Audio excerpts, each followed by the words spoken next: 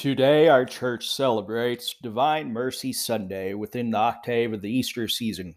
A while back, a homilist reflected on the four truths of our existence as God's creations within the following context: we will die, there will be judgment, we may go to heaven, we may go to hell.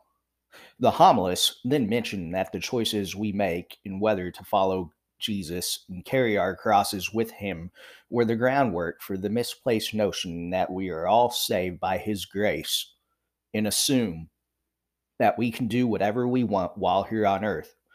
While this homilist is correct in that we all must cherish the gift of salvation by living piously and humbly without sin on our hearts, he misses the mark of the meaning to carry our cross, especially on this Divine Mercy Sunday. In the 1930s, a young Polish nun, Sister Faustina, who was in the convent of the Congregation of Divine Mercy, was reported to have received various visions of mercy experiences, as mentioned in Diary of Saint Maria Faustina Kowalska. In 2000, Saint Pope John Paul II proclaimed Sister Faustina a saint and moved the liturgical season of the second Sunday of Easter to a day of divine mercy.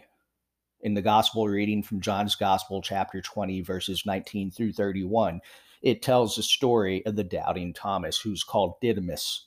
The apostles and Thomas are debating about the Lord's appearance from his resurrection experience.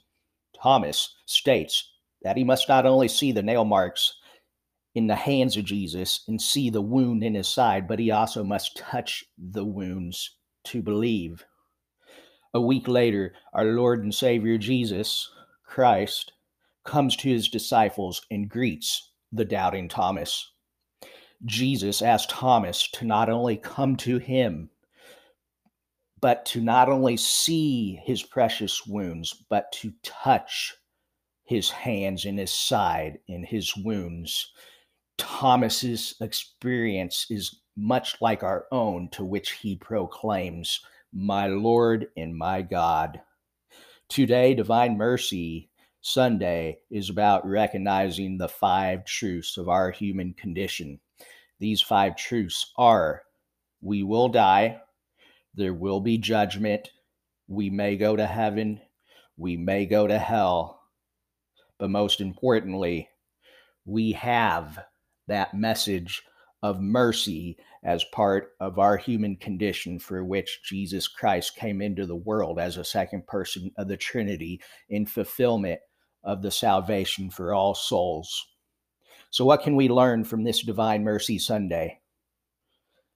First, it means nothing to carry our crosses and to avoid the near occasion of sin unless we do it with mercy. It means nothing to attend church and to pray more than others unless we are doing it with mercy to our brothers and sisters in Christ. It means nothing to give one's time and talent to others unless we are doing it with a needed quality of mercy. The first reading from the Acts of the Apostles, chapter 4, verses 32 through 35, mention a community of believers. The early Christian community claimed no possessions and shared everything in common.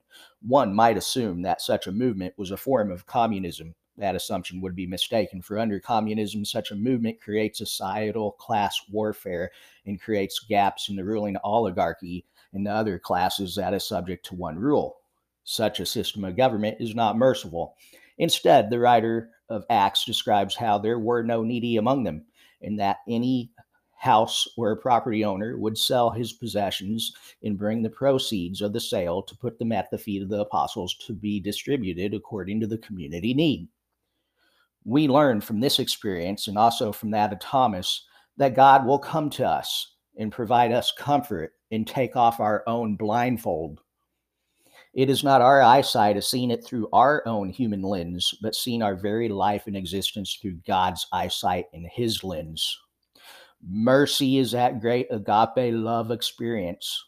Our choice of heaven and his promises will be extended to us if we allow his mercy to enter our very core.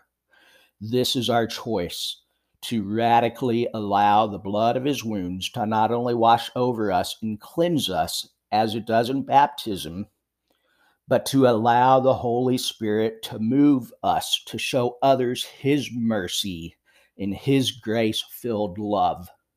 For there is no greater love than to lay down one's life for one's friend. Today, let us reflect and pray for God's mercy to enter and transform us as we minister to our fellow men and women on this planet. Jesus, I trust in you that you will come into my heart this day. For the sake of your sorrowful passion, have mercy on us and on the whole world. In the name of the Father, and of the Son, and of the Holy Spirit.